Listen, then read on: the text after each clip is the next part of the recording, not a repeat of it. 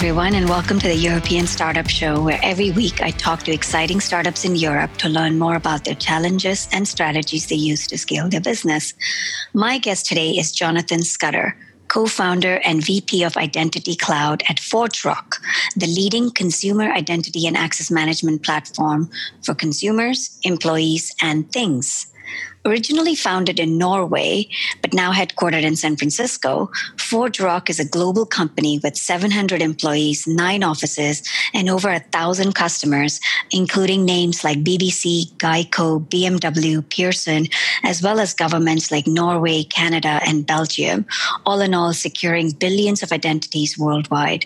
ForgeRock has raised $230 million in venture funding and is planning to go IPO in the near future. So I think that's going to be a really interesting conversation, and I'm very happy to welcome Jonathan here today. Hi, Anita. So Jonathan, I think it would be useful to start off by talking about what is consumer identity and access management, and how does it differ from the traditional identity and access management that enterprises are so used to? Yeah, sure. So I started working with this about 15, 16 years ago. And at that point, it was still very focused on employees.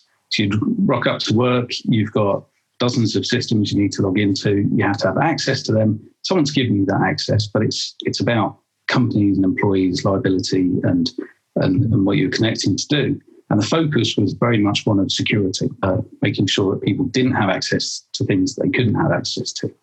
Now, that's still viable. That's still something that we need. But as we also know, the last couple of decades have seen us be asked to register for pretty much every service out there.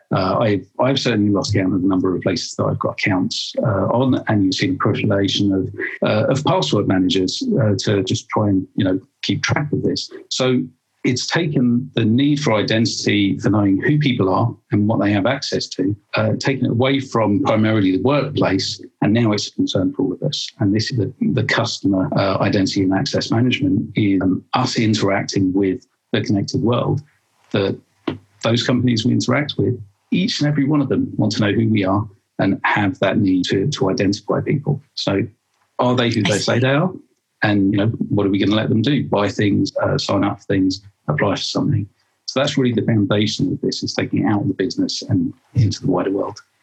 Well, that's really interesting, Jonathan. But when I log on to a lot of different sites, I typically just use my Facebook login or my Google login. I actually think Facebook is my identity provider. What do you have to say about that?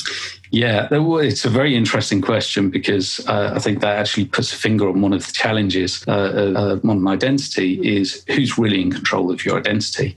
And whilst it may be convenient, I think a lot of people actually also ask those questions about, should Facebook be the place that I think of as the holder of my identity?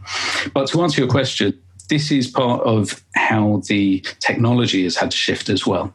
So instead of thinking, Active Directory, desktop systems, internal networks, which is the old world of IAM, consumer IAM is much more about things like federated identity, where you're actually asking someone else, is this person who they say they are? So it might be Facebook, it might be a partnership between an airline and a hotel. You want to give a seamless user journey between booking a flight and booking a hotel. And so you want to transfer that kind of information. So this gave rise to standards like SAML, OAuth 2, OpenID Connect, in order to facilitate the transfer of information in a secure way about who people are.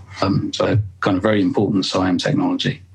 Okay, so let's just go back a little bit, and maybe you can tell me how ForgeRock came to becoming a leader in the CIAM space, because I know your origin was actually in the open source identity and access management solution from Sun, which Oracle acquired. So maybe you can give a really quick history on how you went from a very traditional enterprise identity story to now doing CIAM. Yeah, sure. Well, it's been a big part of my life for the last 10 and a half years now, since we started the company. It really did start with that idea that there's a problem out there to solve. Sun were doing a pretty reasonable job of it and had some great software.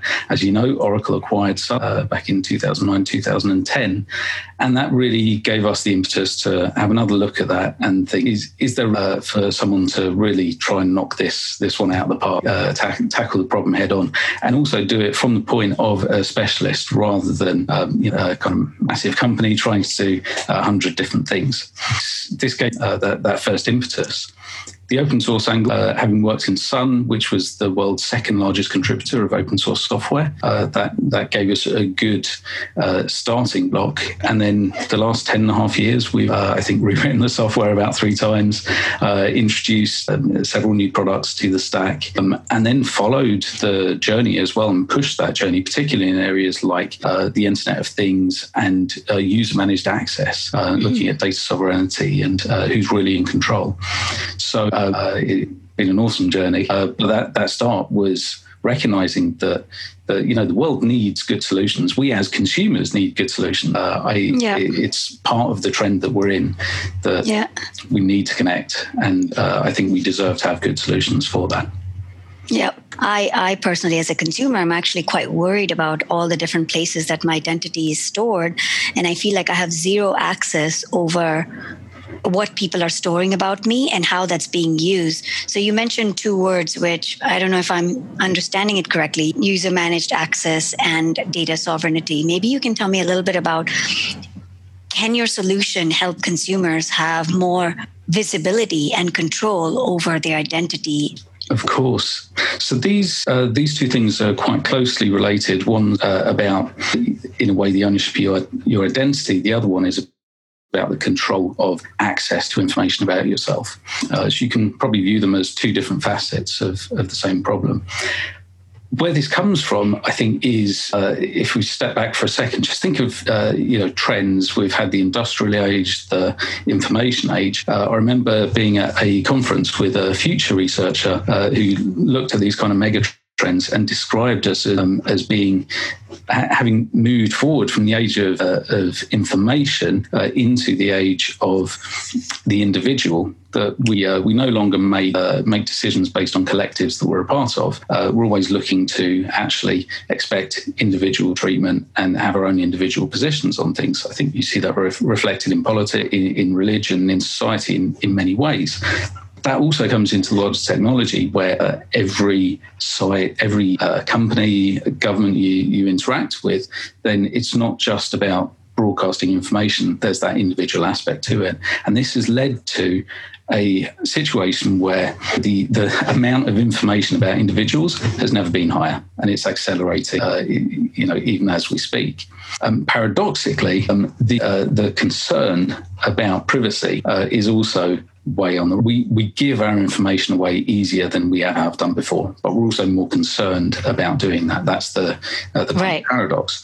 And so this nexus brings about these fundamental questions of, who owns my data and who decides where that data is shared. And we see that come out in legislation like GDPR.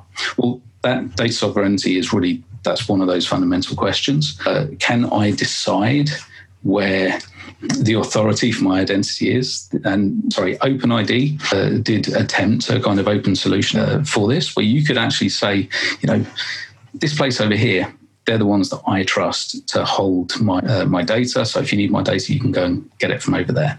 There were reasons, I think, for that not being adopted more. But there's also an extension of that, the self-sovereign identity, which is still, I think, emerging, but a really important step for us going forward. User-managed access. I mean, one of the ways of explaining this is you end up in hospital for some reason, unfortunately, and you're there. The hospital needs some information about you.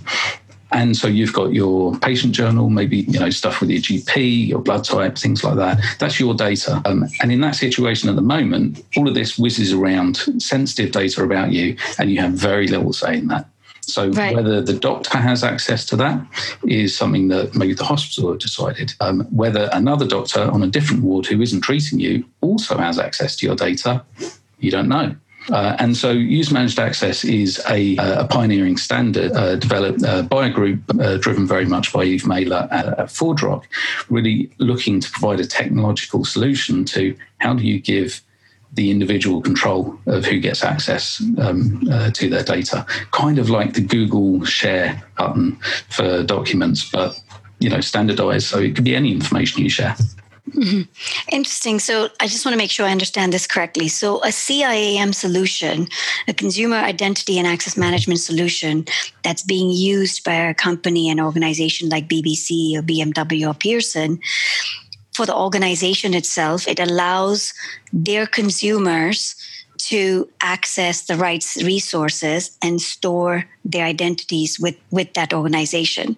And then there also probably manages consent, which is required GDPR and other regulations.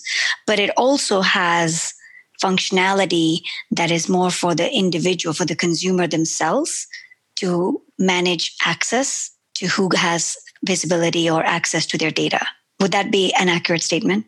I think that's accurate. And I'd maybe just add on that the kind of holy grail we're going for here is that win-win situation where, what's good for the BBC and the users of the BBC is actually also good for us as individuals. One of the challenges there is that if you don't have the software that makes that possible, then, you have to make some hard trade-offs. And if it's a business that's making those trade-offs, then it's the business priorities that are probably going to be given most consideration. So actually removing the excuse of, well, we can't get that ideal situation, that's one of the things that we're really trying to do is to make sure that they've got the tools they need to provide both what they need from the business point of view, a government needs from their point of view, and actually align that with what the systems and what the customers also need from their point of view. Things like self-service and allowing the user to have some choice as well in what's going on.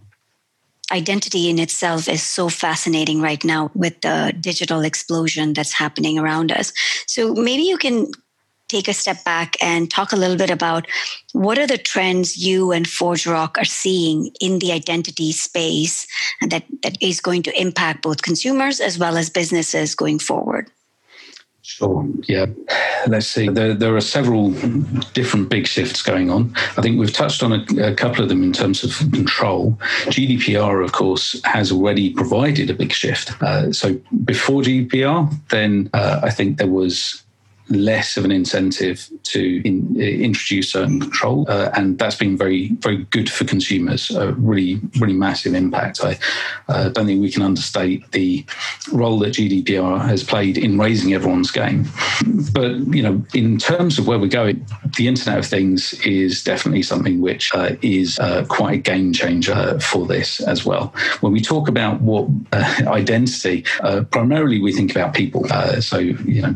My identity at work, my identity at home, my relationship with a hotel chain, for example, and a partial identity that they see me through a rather small window, don't know everything about my life, but there's an expression of my identity there. But you have a person at the center of this. There's always been the idea of service accounts as well, the non-human things that need to access other systems. But the Internet of Things takes this from being, a small number to actually being far more numerous than the number of people. As an example, we work with several car manufacturers, and a typical car may have 200 different chips inside it. Now, each of those could be a component that has its own identity, goes through its own life cycle, needs to also have its own idea of what else it can access and reach out to. Same with agriculture, temperature sensor, humidity, soil acidity. In every corner of society, then we see this explosion of things. Admittedly, I think it's still an area that's developing. But this drives scale on identity. It's going to add, another couple of zeros onto the end of the number of identities we have to manage, and the complexity of how do we keep an overview of that? How do we make it easy, secure, and maintain that picture of who's talking to who? That's definitely one of the additional trends that we see. Thinking about the consumer market and trends there, I think fraud is a really interesting piece, and passwordless ones. Passwords have become a pet hate. A great comedy sketch, I think it's an old one the other day, but about the evolution of the password and how everyone had that one password they used for everything, and then said, no, we need to solve this by making the password a bit longer and then capitalizing it, and so we all put a capital at the first letter of the password, and then you add a special character, and we all added the exclamation mark onto the end. And there is a certain truth in that. A password isn't a great mechanism. If you have too many, on Post-it notes, we know what the flaws are. So how do you get beyond that? And passwordless, the idea that we can actually recognize who you are. If you first have established that trust, then we can use other techniques and recognize when you're coming in from a familiar place, using a familiar device, using familiar techniques and doing familiar things. Then all of this actually can give us more certainty than that there was someone who happened to type in the right password, but we don't know if that was actually you or someone else. And that's the evolution of passwordless, is seeing that go from something which is possible in theory to being a very workable solution. Fraud detection is in its need. We know things like identity theft. Someone else getting hold of your identity is actually a really frightening thought these days. I certainly find that something I can't be blasé about. Spending your money and signing up for things, saying things on your behalf that you wouldn't otherwise have said, or just preventing you from doing what you need to do. Those are all really quite nasty outcomes that we have to avoid. And the entry point in the authentication, the initial establishment of trust, or the authorization of what you can do, that's very much about your actions. But there's also the periodic look at just, is this user doing things that they normally would do? Are they behaving in ways that they would behave in? And is there anything else going on that we could maybe connect together to this, like seeing a large group of users doing exactly the same actions, or someone going completely out of character? And it could be down to things like Impossible Traveler, seeing that you access from New York one moment, and then 17 minutes later you're accessing from China. I mean, okay, it could be a VPN, could be something else, but this is zero trust, because that's what whole zero trust is about, is sort of figuring out the access based on the user, the device, the location, looking at their behaviors to figure out what access they should have. Yes, yeah. And so we have a lot of these tools. And at a Gartner conference a few years ago, I remember one of the keynotes there was about how we've got these tools, but in practice, there are too many of them to actually use. If you're going to set up all of these rules and bring them all into play, it becomes unmanageable for the humans who are making sure that it all makes sense together. So it's really, I think, the advent again of machine learning and artificial intelligence is what takes that to the next level. That the anomaly detection doesn't have to be specified in terms of a set of rules that humans thought up and said, you can't do this, you can't do that, or that's suspicious. But actually looking at over time based on learning what the norms are for your organization and for your group of users, and being able to analyze that on the fly for anomaly. That's what's coming into play in this sector. I see. Okay, cool. So break down for me the landscape of the CIM providers. I assume this is actually being tackled by a number of different categories of players. There's probably the traditional IAM vendors that are now adding this, but then there are also businesses that traditionally have own customer data, like CRM companies, perhaps ERP companies that store a lot of customer data that maybe are adding consumer identity and access management as a benefit and a functionality. What does the landscape of the consumer identity and access management solution look like? I'll give you my take on this. Obviously, you'll get different answers from different people. I view this as being roughly plotted on two axes. You've got the idea of scale and the idea of breadth of functionality. If you look at, we mentioned Sun earlier on. Sun were acquired by Oracle. There are other very well-established IT companies that were doing this, 20, 30 years ago. So IBM, Oracle, CA, Novell in their time. Right. And some of them are still doing identity. I think as a trend, then that's declining. That's generally they're quite capable products in terms of the feature set. Maybe not so up to date, but there's a breadth of things because that was aimed at the inside identities. It was the employees of the company. And there are fairly complex requirements around hooking into different networks, but never really volume. You talk about thousands of employees, tens of thousands, hundreds of thousands, but not really too much more than that. So that fall may be the slowest moving, but the historically the biggest part of the market. But the trends are all elsewhere. You also have still staying at low scale, but onto a narrow set of features. That's where you have companies like Okta. So they provide a fairly straightforward, narrow solution to a single problem, and that again is focused mainly towards the employees of small and medium-sized companies rather than large companies. So we're talking about hundreds, maybe thousands of identities typically in that sector. And, that's a contested space. You've got Microsoft, who I think are playing in that area. You see Microsoft 365. It's so ubiquitous. Of course, there's a strong play there for Microsoft, thinking they've already got many of the identities of employees at most companies. So, it's a small leap there for them. If we move up into the quadrant, looking at higher scale, so now we're talking cyan, really more than the traditional IAM. And here you find the vendors, again, more on narrower use cases like Ping, for example, who they have made some acquisitions and broadened, but by and large, they started off with Federation and have had more point solutions there. Auth0 is another one. So they can operate at scale, but tend to be on the narrow path of these are the problems that we solve. And by the way, all of these are valid and vibrant parts of the market. Where ForgeRock comes in and where we sit really quite alone in the segment that we dominate is the high scale and broad feature set. So, and we find this to be something very much about user journeys and the kind of know your customer. If you get to a scale not of thousands or hundreds of thousands, but tens of millions or even hundreds of millions, then that introduces completely new scale requirements. But it also means that you're dealing with such a big segment of society that you can't think about just one way to do things. Your users are going to have very different approaches to things and very different needs. Some of them will be very tech savvy, others won't. Language is going to be an issue.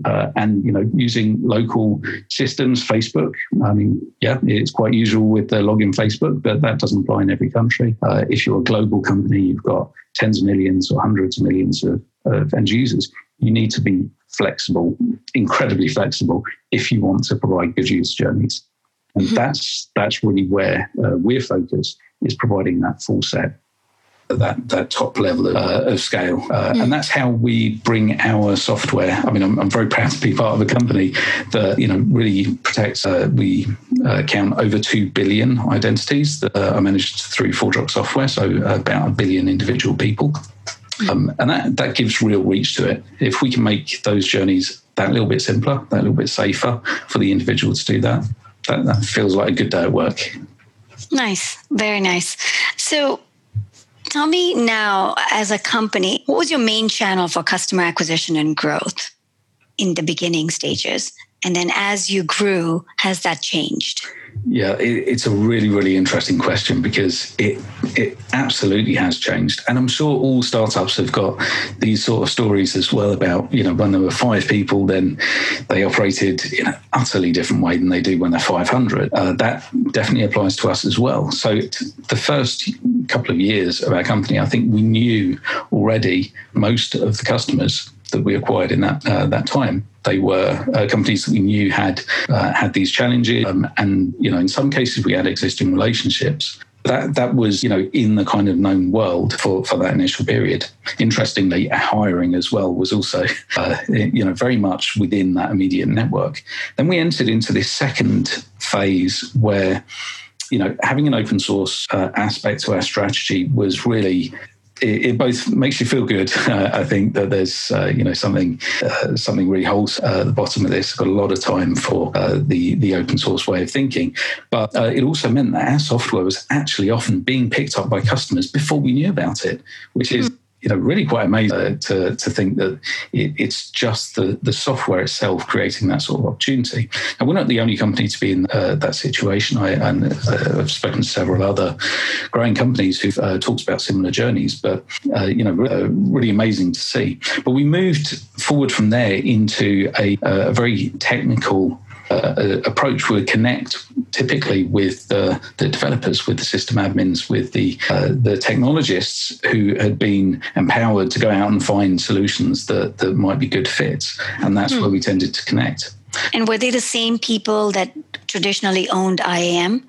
So the same group of people in enterprise that also were looking at solutions for the consumer? Not necessarily. At least they wouldn't be the people who formerly owned those areas. They might be acting within it. It did tend to come, though, more from the security side. If you think back, 10 years ago, I think there was still that dimension to it. But the real shift was in that going from security to actually being more of a marketing thing, and we found ourselves talking more to executives and more to marketing and sales and our customer side, because identity had gone from being the thing that bolted the doors, the protective security trend, as we talked about earlier, to being something that grew the top line of the company. If you know your customers, if you've got the flexibility to identify them, to treat them well, to make good decisions about what to do based on who that person actually is, then it's a benefit to the company. And that became something that would grow the top line and had that coming out of a different place. So today, I think we still connect at all these levels, but we've seen a journey going up from providing a technical solution to really fulfilling a need for businesses to grow, not just to be protected. Obviously, the pandemic must have played a big part in changing strategy and your actions at ForgeRock. Could you tell me a little bit about how the pandemic has impacted how you go to market and what you're doing as a company? Of course, yeah. I don't know that any company could claim they haven't been affected by this, and seeing certainly different sectors how they've had to change what they're doing. I feel that our sector, the whole tech sector, has been lucky in a certain regard, in that they've been able to continue doing business maybe in similar ways, and that has been our experience as well. In terms of go-to-market, one of our concerns was, even if we're operational, because we're a global company, we're not the biggest company in the world, about 700 people, but spread over a large number of different countries, time zones, and more than half of our workforce were actually working from home even before coronavirus. So in terms of how we worked internally, it felt like we had already, a very good culture and tool set around this. But in terms of reaching out to customers, having our side in order isn't enough. You also need the customer you're working with to still be operating, to still have their need and be reaching out. And that's probably where we've seen the shift. Not so much in how we interact with our customers, but we've seen a shift in what our customers are doing. And in some cases, the massive shift, education and similar sectors who had the opportunity to move more things into the digital arena, then we've definitely seen them using our software and service to be able to make that shift and continue to do business. Where are you seeing the most demand coming from because of the pandemic? Like since the pandemic, you mentioned education. What other areas are you seeing? Not sure I've got a good answer to that question. To be honest, we're seeing things very busy everywhere, and with. Okay, well, let me turn the discussion a little bit internally to the company itself. I know that ForgeRock is really big on culture, and I wanted to spend a few minutes to get some insights from you on how you go about building a strong culture. This is something really, really important to me personally, and I think to everyone in the company as well. There's a question that I've posed to a number of our employees over the years. What makes companies great? And we've actually used that in getting some of that feedback loop going. And the things that make companies great, I mean, of course, there's the execution and the level of success of the company. Those things tend to come up. People is the first, second, and third that really gets pointed out. Things like, working alongside people that you respect in an environment where there's diversity of thought, respect to people's opinions, a collaborative approach. These are all things that I think the majority of people really do appreciate. And how you get there is not necessarily through policy and practices. There's got to be something deeper, something that's based on values and culture. Like we had a couple of things at the beginning that started us off in a very good position, and that was viewing the group of people as really what the company was about. If you get an awesome group of people together, then they'll overcome the obstacle. We're bound to see those challenges, but the right group of people working together for each other, that will make the difference. And so having that thought from day one, I think was super important. The other thing was about the international dimension here. So we started off in Norway. We expanded, had offices in Grenoble, France, Bristol in the UK, and Vancouver, Washington. They were early locations for us and still remain large locations for us as well. But it meant that we had people, different languages, different norms, different approaches. And that gave us also some of that strength that it's not a case of absorbing one line of thought, but having to face every day that people approach things differently. And that's a part of our DNA rather than a new challenge that we found. So basically, it's the founders, their value, their emphasis on culture, and then hiring and making sure that you're getting people that have a similar value system. There's no question that it takes something to keep it like that as well. I've learned about a phenomenon called isomorphism, which is the tendency of companies as they grow to start to look more and more like other large companies. And, people describe that in various ways. I've certainly met a lot of people who describe that kind of journey and that kind of concern as well. As you grow, that you lose touch with your roots. So along the way, it's definitely different when you've got, 5, 10, 15, 20, 50 people, and you start looking at hundreds, and suddenly you realize that you don't know who everyone is, or you know their names, but maybe not so much about how they work and their background. And this means that you have to look at doing things differently. So, decentralization, I think, becomes very important, that it's not all about a nexus where everything happens and people feel on the fringe, but everyone feeling that they are an important part in that journey. And then looking at things like a listening initiative that we ran for a number of years before we really established a people department. They take groups of 10 employees in each region that we had every couple of quarters, and we'd sit down and just have one of those blameless, nothing attributed back to individuals, but one of those just honest conversations about how we're doing on this. What makes companies great, and how are we doing in terms of being a great company? If you were the CEO for a day, what would be the couple of things that you would really want to shine a light on? And then from that, taking that back into feedback, making sure that the company and the company's leadership is aware of where we are on those things and able to address the areas where we need to do more, we need to do less. That's been something constant, and I've described that before as akin to gardening. That you've planted the right seeds, they're in a good position, there's lots of sunlight, it should all go well. But there could be weeds, you've still got to water it. It takes that tending, and that really is something that we all have to do as well. What is your planning? Planning we do approach annually. If I talk within the product organization, how we plan our products and services, we follow something called seasons. It's a concept that we've introduced. It's quarters, but not necessarily calendar quarters, and could also be longer or shorter as demands need.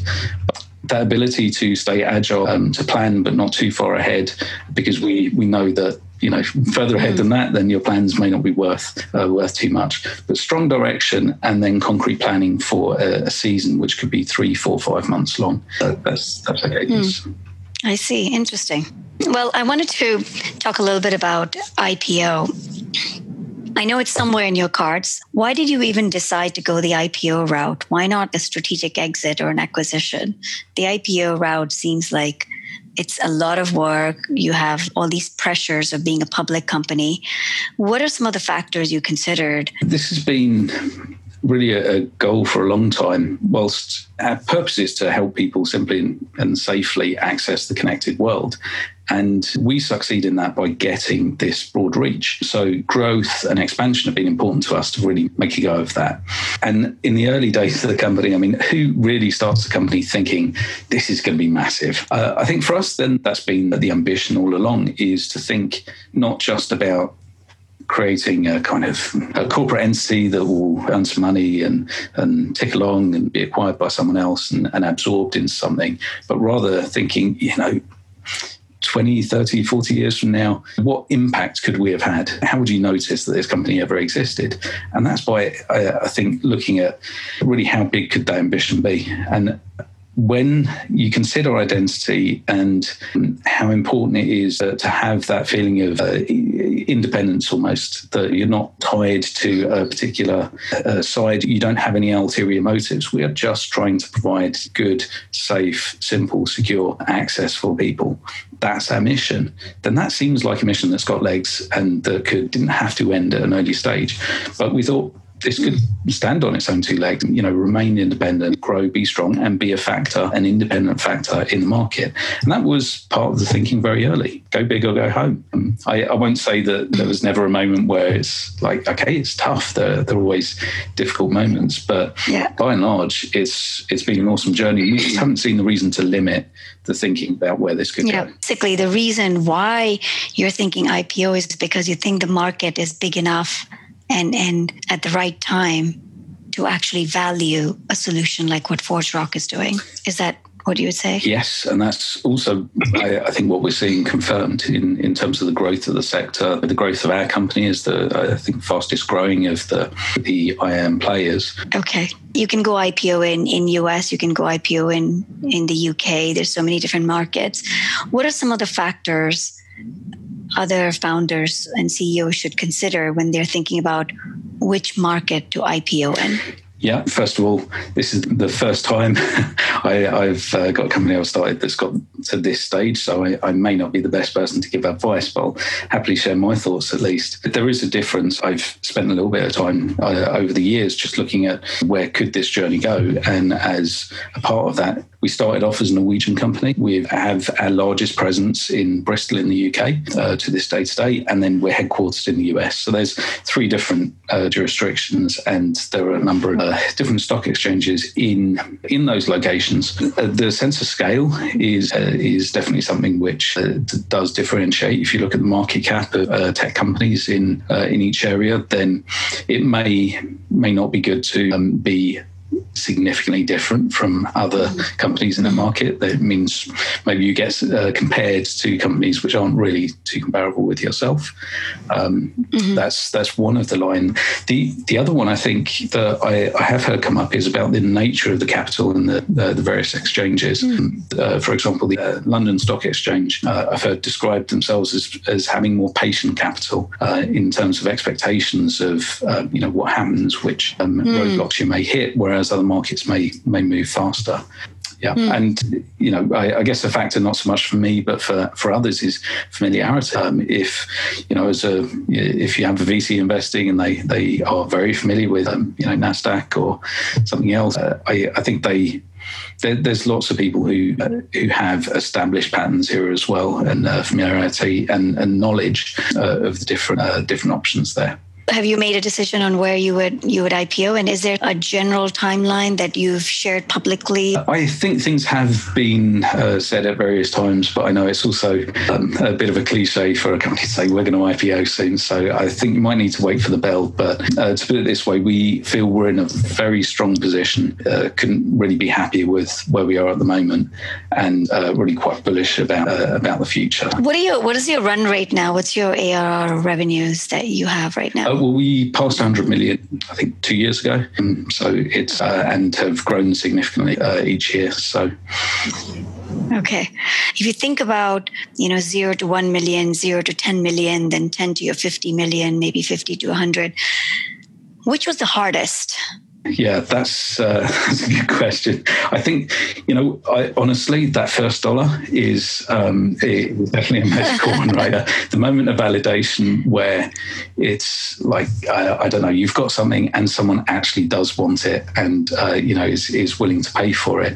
There's something special about that. So I would say those, that early stage feels special. I think the validation of seeing that start to achieve a bit more scale as well. It's not just those 3 companies that you managed to persuade, but you start to see the ability to scale up. But that was actually really, I think, post 100 million, where you see that it becomes so much more about repeatability and really having good systems. And good systems follow from having a good culture, a good approach to, caring about the customer and the dialogue, and really wanting to do the best and viewing customers as partners, where their success is our success, and vice versa. That all needs to work as a system, and not be those moments of interjection where you kind of save the day. Do that when you've got lower numbers. Yeah. Okay, so I'm almost nearing the end of the podcast. Quick question on, if you go public, what does your future look like? What are you going to do with the money raised? Where do you want to take ForgeRock? What's next? Yeah, magic question. What's next? The horizon is still out there. This is not a finished area. If you think back to those trends, then those trends are very vibrant, and we know there are new trends out there.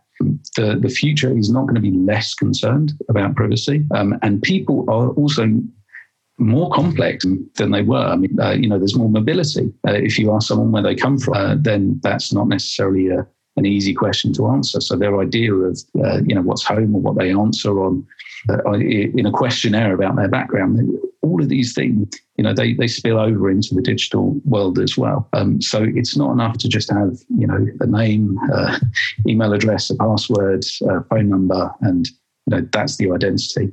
The real drive, I think, in that, and where we could see that going, is in expansion and bringing those great tools out to more of the customers and enabling them to get that win-win with their end users. That's where I think we feel that we're a best kept secret. I am pretty sure most people in the UK, for example, have actually used our software, even though they may not know it. Maybe they were voting on the Strictly Come Dancing final, and you don't realise that ForgeRock is helping to keep your account secure and your information secure in that process. It's very much that kind of back office thing, but we feel that there are great solutions. We need to bring that out to more, and put those good tools in the hand of more companies and governments around the world.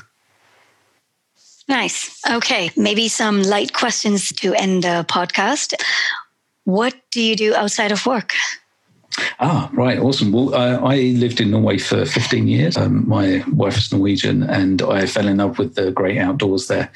So unfortunately, coronavirus means travel is not particularly the done thing at the moment. I do love getting out into the great outdoors, and my kind of vacation time, getting up into the mountains where we have a small log cabin as far away from technology as you can get, actually. No running water or electricity.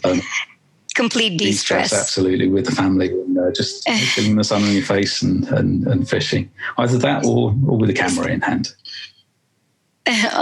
So do you take pictures? You're a photographer? Yes, yeah. I have started to measure photography in the number of exposures that I have, but yeah, very interested in that as a visual art. And I guess how you don't just record something with a camera.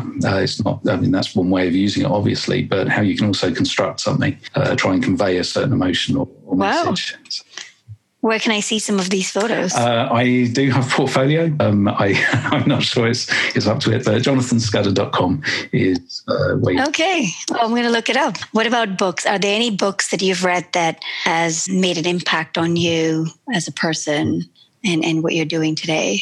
Oh, It would be more likely to be fiction, actually. I've always been an avid reader, but I'm not quite one for the self-help airport books, unfortunately. So, interesting question. It would be really hard to say. I mean, I love books that redefine what reality is, where you're not constrained by the bounds of this is life, this is reality. I mean, there's some great books there as well, but it's really the ones that have you suspend some of that and theorize about things. The what if, things like Terry Pratchett's Long Earth series is something which explores parallel universes, and it's just a way of stretching the brain and remembering that things don't have to be the way they are, and reality is something that we can shape and change. Certainly think about in different ways. I would struggle to pinpoint one book though. Okay, I'll add the Terry Pratchett one to the podcast transcript. Well, Jonathan, thank you so much for coming on the podcast today. I really enjoyed our conversation, and really delighted that you're working on such an important problem around identity management and making sure that consumers' identity and privacy are protected in the right way. So thank you very much. My pleasure. Thank you, Anissa.